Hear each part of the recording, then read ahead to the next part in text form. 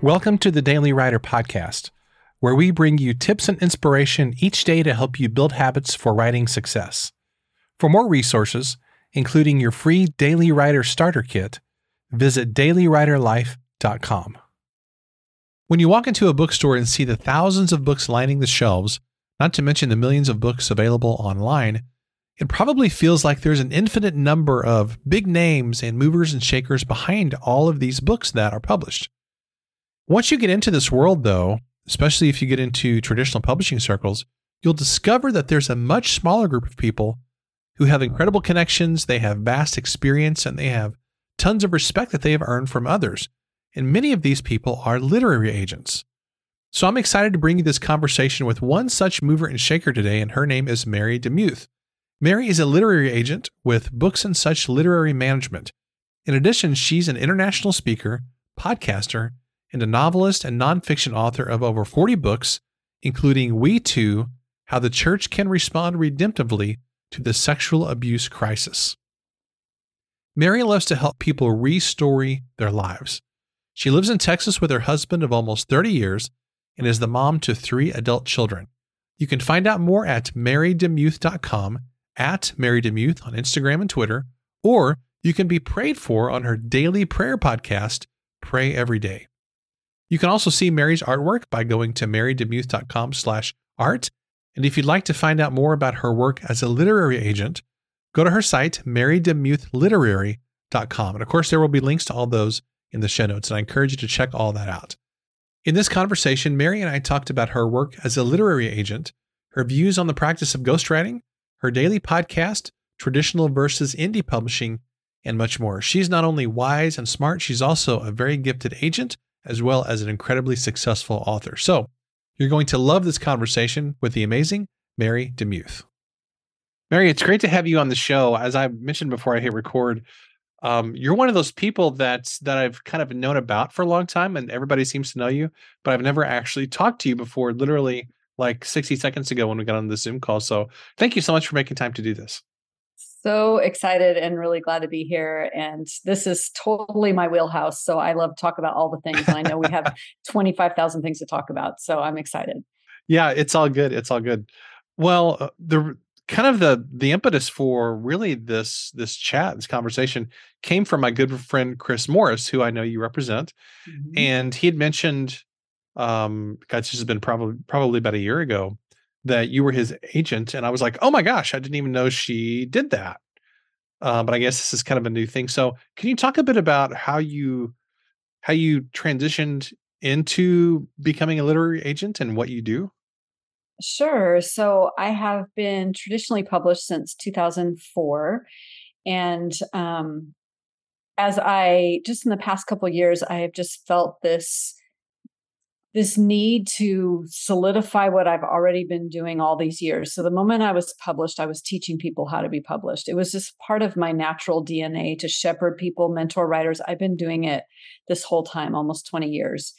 And so I thought, wouldn't it be fun to, as someone who is within the publishing industry and knows a lot of ins and outs, to really shepherd a group of writers toward traditional publishing and, to create a writer's community, which is really my heart. And it makes Mary DeMuth Literary stand out a little bit because it's really about relationships. We meet together every year in a retreat, and Chris is one of those. He came, he was a good sport. And now all of these people know each other and they're helping promote each other's books. And so it has been really a joyful thing to be a part of, just to have that idea that, oh, this is what I want to do. And then to see it realized has been really fulfilling. Yeah, I can imagine. Now, this kind of leads me to, well, actually a number of questions, but one question that I hear people ask all the time when they want to get into traditional publishing is, how do I find a good literary agent to represent me? So I know you get this question all the time, probably on a daily basis, but are there any specific things that someone could do to really grab the attention of a literary agent like you and then get them to also say yes? Yeah, I would say a couple things. One is to go to a writers conference because I am looking for people that I mesh with, that I have a good rapport with, and that's hard to gauge on an email. If I Mhm. see an email that comes through that I'm interested in, then I will schedule a Zoom call because I can't say yes without seeing and talking to Mm. somebody. But it's a foot in the door if you can get to an agent through a face-to-face meeting at a at a whatever it's called. I just lost it. Conference. That's it. Yeah, a Writing conference or conference. gathering or Like, workshop or yes, something. gathering workshop. So that is really helpful. And then the other thing I would say is don't display your naivete. If you have Mhm. it, then learn the industry and understand what an agent is up against. And I know I'm an author too, so I'm up against the same thing. But publishers are very risk averse. And so anything that you can do to make it look like you can move copies of books is going to be really helpful to me. I got an email today saying, you say you want 50,000 followers, but what if I'm not there yet? Now, that is just a basic number. It could be higher, it could be lower, but I need to see that people are building email lists. And I represent mostly nonfiction. So that's why this is Mhm. part of this, what I'm talking about in terms of platform. But I want to see some presence somewhere. And I want to see that they know the industry and they understand what's expected of them. So that's why Chris Morris is my client. He's a dream client. He is so smart. He turns things around really quickly and he knows the industry. He has done his homework. And he's a really, really gifted writer. Yes, that helps too. And Yeah. fast. He's very fast. So I have to follow this up with a question that a lot of people are wondering these days about traditional versus indie publishing. I'll leave hybrid out of the mix for now because that's kind of its own animal anyway. Yeah. But if an author is going to be doing their own marketing anyway, primarily, and you can go through all the channels to hire out the cover design, editors, formatting, all that stuff. What role do traditional publishers still have in the mix of particularly an author in maybe their first few books? If they can do all this anyway, is there still a need for publishers? There is, because there is a high bar that publishers set in terms of editorial. And when you have a traditional publisher on your spine, the media tends to book you on podcasts more often.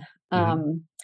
And also, the thing I love about it as a published author is I like getting paid. So the bonus for the author is you get an advance and you get paid right away before it all happens. So you don't have to do the outlay of cover design and editorial and all of those kind of things. Now, that being said, I've done both. So I'm not like anti Right, indie publishing at all. I think it is a great way to go. And I'll use Chris as an example. I wonder if his head's exploding now. But so he self published two books before he came to me. And in one of those particular books, he moved 10,000 copies. Now, when I pitched him I said yes, because that's actually hard data. Mhm. And how many Instagram followers you have is not hard data. That doesn't even say anything about whether you'll sell books, but Right. actual sales is hard data. I even had a publisher email me recently and saying, can you please tell me how he did that? They wanted to know if it was like free copies or whatever, but no, these were actual physical and e-copies that he sold. And so there's a lot of ways to get into traditional publishing. That is one. But I would say, like, especially if you're writing fiction and you're writing in a series, going indie seems to me to be a no-brainer Hmm. because you have all of that opportunity to hook a reader to go to the next book, to go to the next book, to go to the next book, and do all sorts of things with that first book. And that makes a lot of sense to me. It's different for nonfiction because unless I'm writing a series of nonfiction books, which I typically am not doing, it's hard to grab your audience from one book to another. Right. Right. See, I love this because I feel like you might be the most honest and forthright literary agent, you know, because most of the time an agent, because of the nature of what they do and how they make their income, is going to be heavily skewed toward traditional publishing.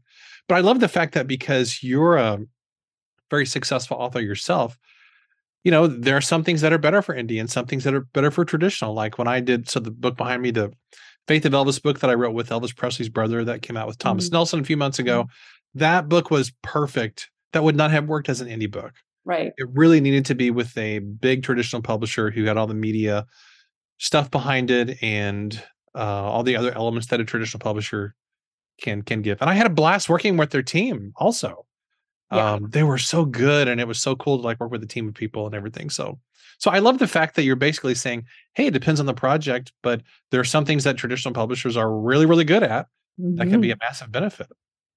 It's true. And I've self-published before. I actually crowdfunded a book because it was back in like 2008 before Me Too. And I wrote a book about healing from sexual abuse. And my agent took it and shopped it everywhere. And it did not sell. And every publishing house said, there's no market for this. And I was like, you guys are not correct. So I crowdfunded that book, and it is still in print and it's doing great. And so I definitely don't want to come across as saying traditional publishing is the only way, because sometimes there's this niche project that you just have a passion about, and you just want to get it out there.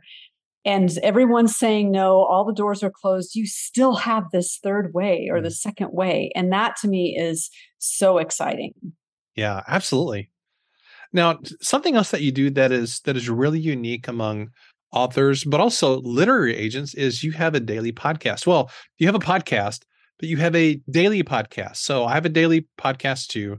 So we do an interview once a week on this show, but then the rest of it is little short episodes that I do, very similar to your format. And like, those of us who do daily shows are, I think, crazy. There may be some insanity that is in play there, or some, I don't know what. But I'm curious, what role has your podcast played in your success as a writer, as a connector, and as a literary agent? Yeah, it has been such a huge surprise and blessing. And it was actually created based on one of my traditionally published books. I wrote a devotional called Jesus Every Day, and it's the opposite of Jesus Calling. So instead of Jesus saying stuff to you, you're responding to scripture and prayer by saying stuff back to Jesus. I love that. And so that's the whole point of that book. And so when I was working with my mastermind group, I said, what do I do to promote this book? And they actually came up with this idea of the Pray Every Day podcast, where I would read a bit of scripture and then pray according to that scripture for my audience. And it's 5 years old now. We've just passed 4.2 million downloads. Wow. And so it's doing very well, but it also, I use it to cross promote my books. I am known like in some circles only for that, which is so interesting to me because I have these other sides of me that seem more dominant. And it's nice for me as an author to say, here's my platform. I also have these 4 million downloads. It just really looks good. So yes, if you can get them, and I think that's the joy of a daily podcast, is that you can rack up those downloads a little bit more because every single day of the week you're gathering people. What did you do when you launched your podcast, and really since that time? Are there any specific things that you've done to promote your show that's helped it to really grow so large? I really didn't do anything. And I mean, I did an initial push when I first started it, and I have a Patreon page to help support it. But it just did its thing. And that was beautiful to me because I'm also very tired. And the thought of promoting another thing just makes me double tired. So this is just kind of taken off by itself. That is not the case for a lot of things in my life. So this has been really fun. Do you, with your podcast production, do you do that literally every day, or do you batch it once a week, or how do you do that? I certainly do batch it once a month. I'll record really? in three separate days, 10 episodes a day. Wow. That is incredible. People can't, see me on this, but I'm like doing the thing. I'm bowing down. I batch mine once a week. So doing it over 3 days, I'm just like really tired. It's hard. It's very, very exhausting. It is. Because, when you do a podcast, you have to really emotionally be dialed in, because people can tell if you're not. and you Yep. just have to really be there. So the fact that you're doing a month over 3 days, that's incredible. You've got to be actually absolutely exhausted when you're done with that. I try to explain that to my husband and just say, hey, today was a podcast day. And it only takes about an hour or so to record those, but it's so much energy. I can Yeah. feel it just leave my body because I'm Yeah. praying for people. So of course I'm exuding, energy. So yeah, it's hard. But as a But I just listener, have to do it. like when I listen, like it's so obvious your heart is just right there and you're really dialed in, and you can just feel the emotion and the spiritual energy coming through the speakers, really. So that's incredible. Congrats. That's Thank wonderful. you. Thank you. And I'm praying through the whole time. So it helps me to just kind of be in that space while I create that Yeah. particular podcast. Yeah. A big thanks to today's sponsor, Vellum. For years, my go-to choice for book formatting software has been Vellum. It gives you the power to build, style, and preview your book and have a blast while doing it. Vellum is the go-to choice for Mac users who care about creating beautiful ebooks and print books and want to save tons of time in the process. Best of all, you can download Vellum and play with your book's formatting to your heart's content. You only have to purchase when you're ready to publish. And when you do, Vellum can create ebooks for every platform. To download Vellum for free, visit tryvellum.com/daily. One of the things I wanted to ask about as well is I was looking through some of your recent blog posts on your literary agency site. And first of all, thank you for putting actual blog posts up on there. That's actually kind of rare, I think, Mhm. for agents to do that kind of a thing. But they're really, really good and informative. And one of the things that you let me go back to this recently. The post was called um, because you're in the Christian space, 6 Mhm. controversial Christian publishing practices. Mm. Which I've never actually seen a post like this, and I think it's really great.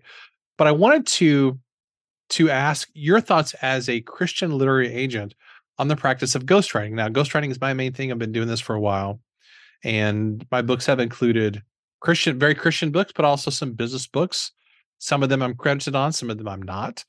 So I'm just kind of curious from your perspective, what are your thoughts on ghostwriting and how people in the Christian space can do it in a way that you would consider ethical?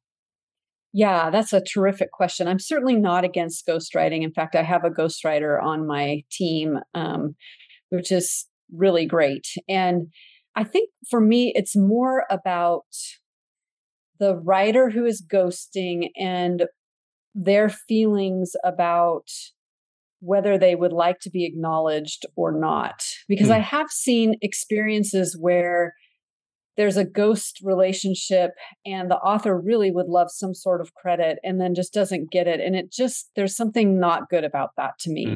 Now I've ghosted a book as well, and I actually didn't want my name on the cover because it Hmm. wasn't in my brand, and I was like, you can put me in Right. the acknowledgments. And so I'm not saying there's like some hard fast rule of you have to do this, you have to do that, but I have seen in the case of some plagiarism that's gone on, um, some of that plagiarism has happened because a big name has hired an intern to write the book, and the Yeah. intern just goes and grabs things and puts them in a book. Yeah. So I kind of feel like if you're busy and you're going to hire someone to write your book, you really should vet them. And second of all, you probably should read the book prior to it You releasing. would think that that would You would happen. think, but honestly, it doesn't always happen. And then there's the whole issue of endorsements, and this was also That's a written whole in nother that. ball of wax, isn't it? Yes, and so my policy personally is I have to read a book before I endorse it. And so we had a recent phenomenon where we had the author of a controversial book equating Yeah, I sex saw and all that stuff. Jesus. Yeah, yeah, it was and it just was very controversial. And all these endorsers ended up coming up saying, "I'm so sorry I endorsed this book." Because the typical practice is, "You're my friend, I'll endorse your book."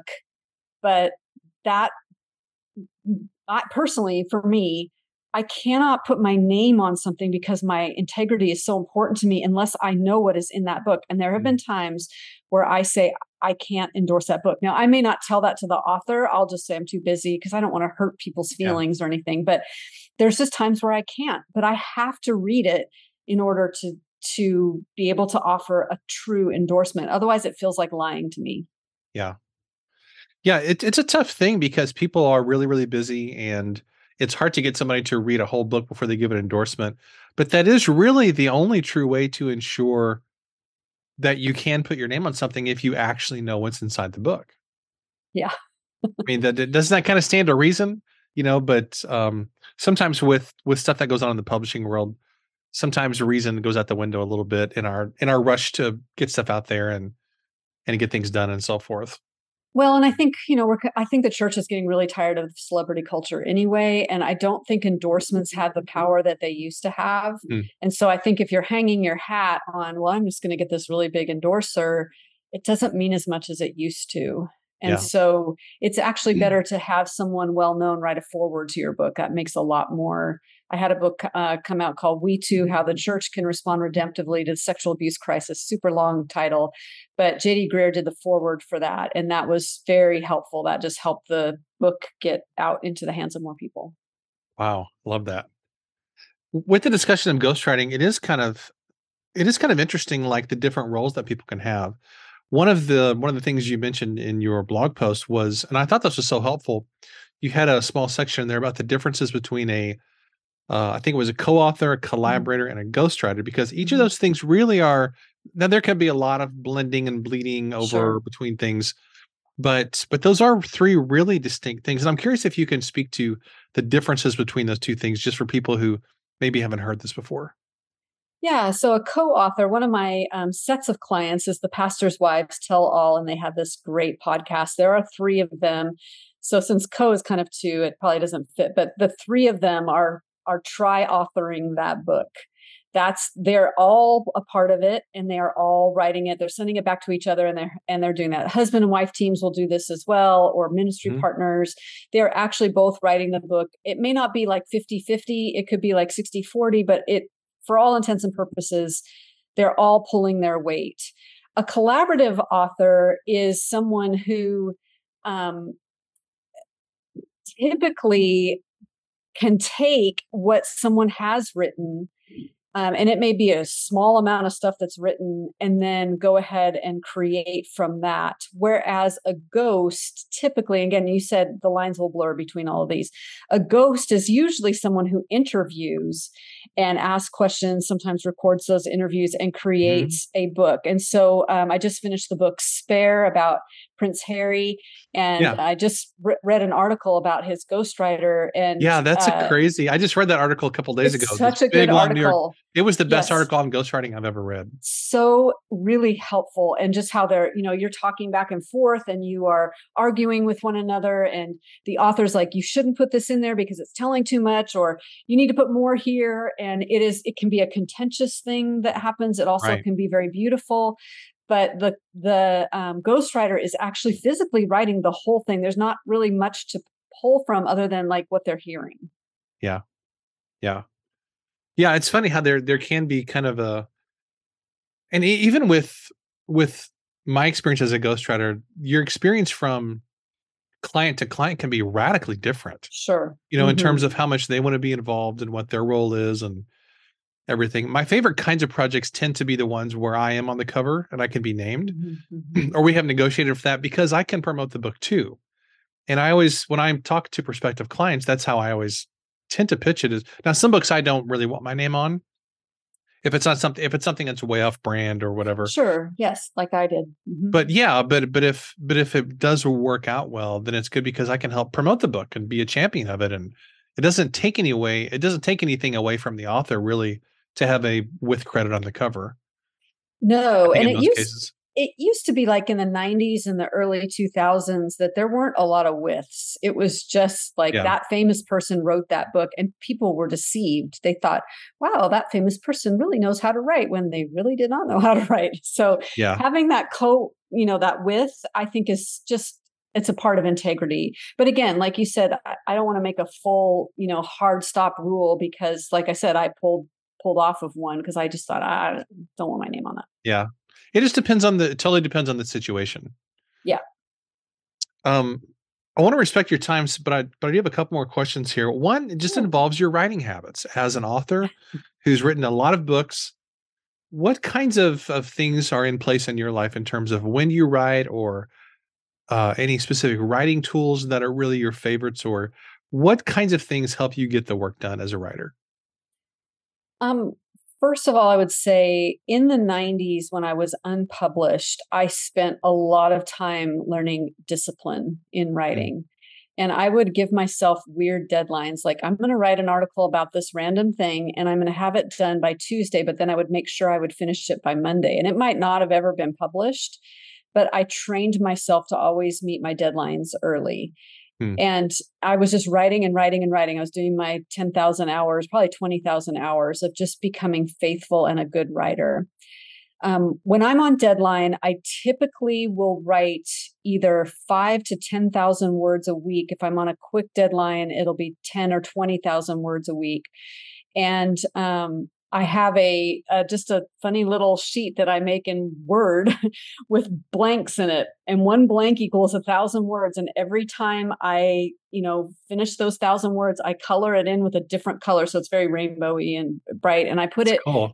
right by my on my near my monitor, and it's on a clipboard, and every day I see it. So if I have to write 2,000 words, then I know I have to fill in two, of those blanks. If I'm going to write 4,000 words, I have to fill in four of those blanks. And I'm relentless.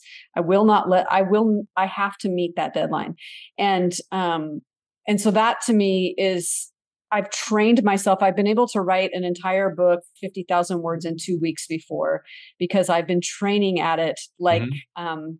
like a workout person for Totally. so many years, for 20 years. And so I am fast, but that's because I've practiced a lot. Yeah.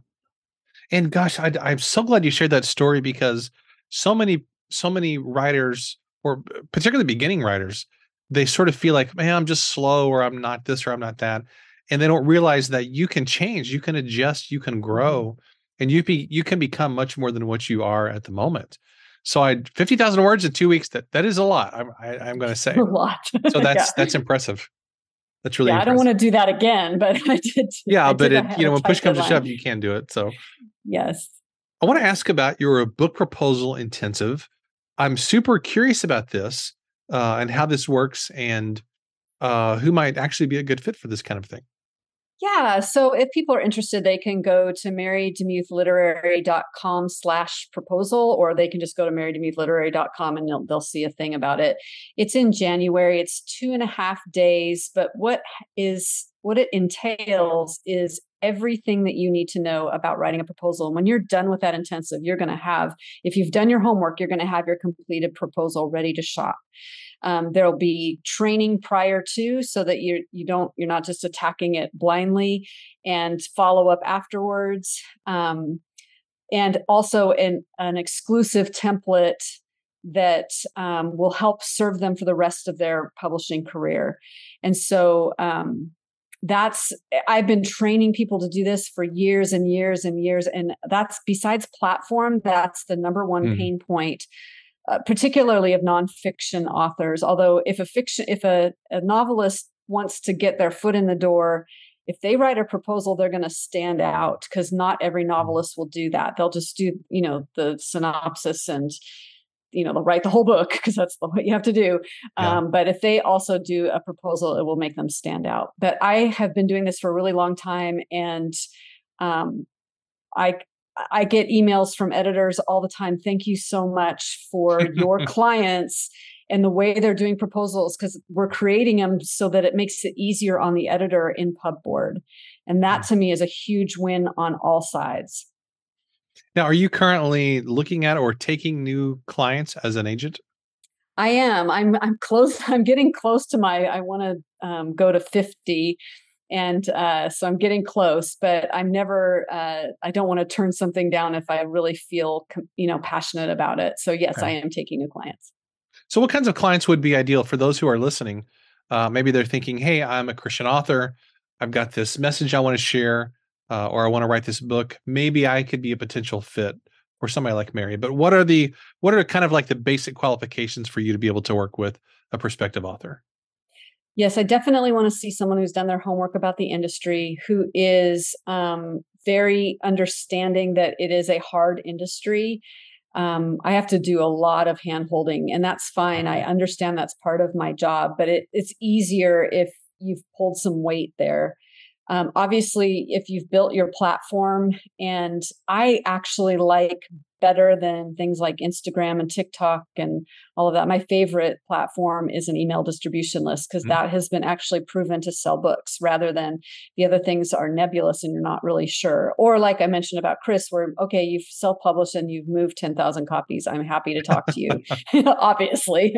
Um, but yeah, or if you have, you're known in that space. And so I have one author who she's just been faithfully leading these Bible studies in person and online for years. And she's known there.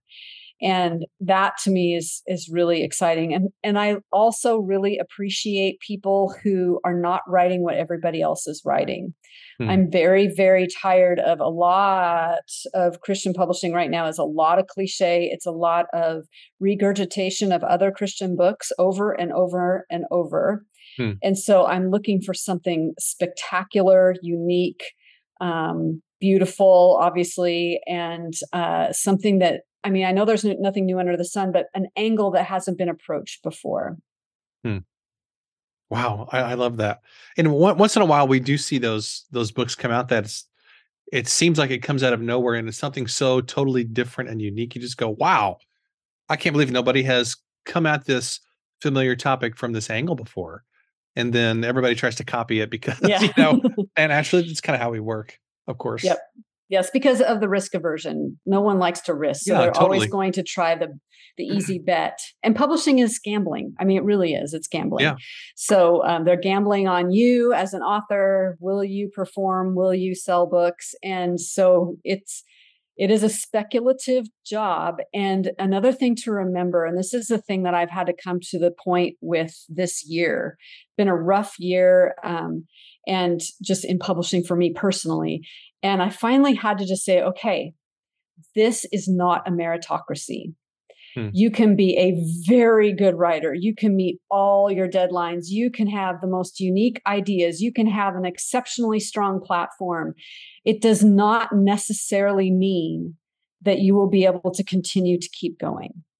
And that, I guess I was delusional thinking I'm just going to work so hard and it doesn't, there can be people who work none at all and they get this publishing deal and they didn't even try. And it won't be fair, but that's what we have to remember. There are flukes and you just have to learn to go with flow and trust your own journey and know that it's the right journey for you, even if it doesn't look like someone else's. Hmm. Wow, I love that.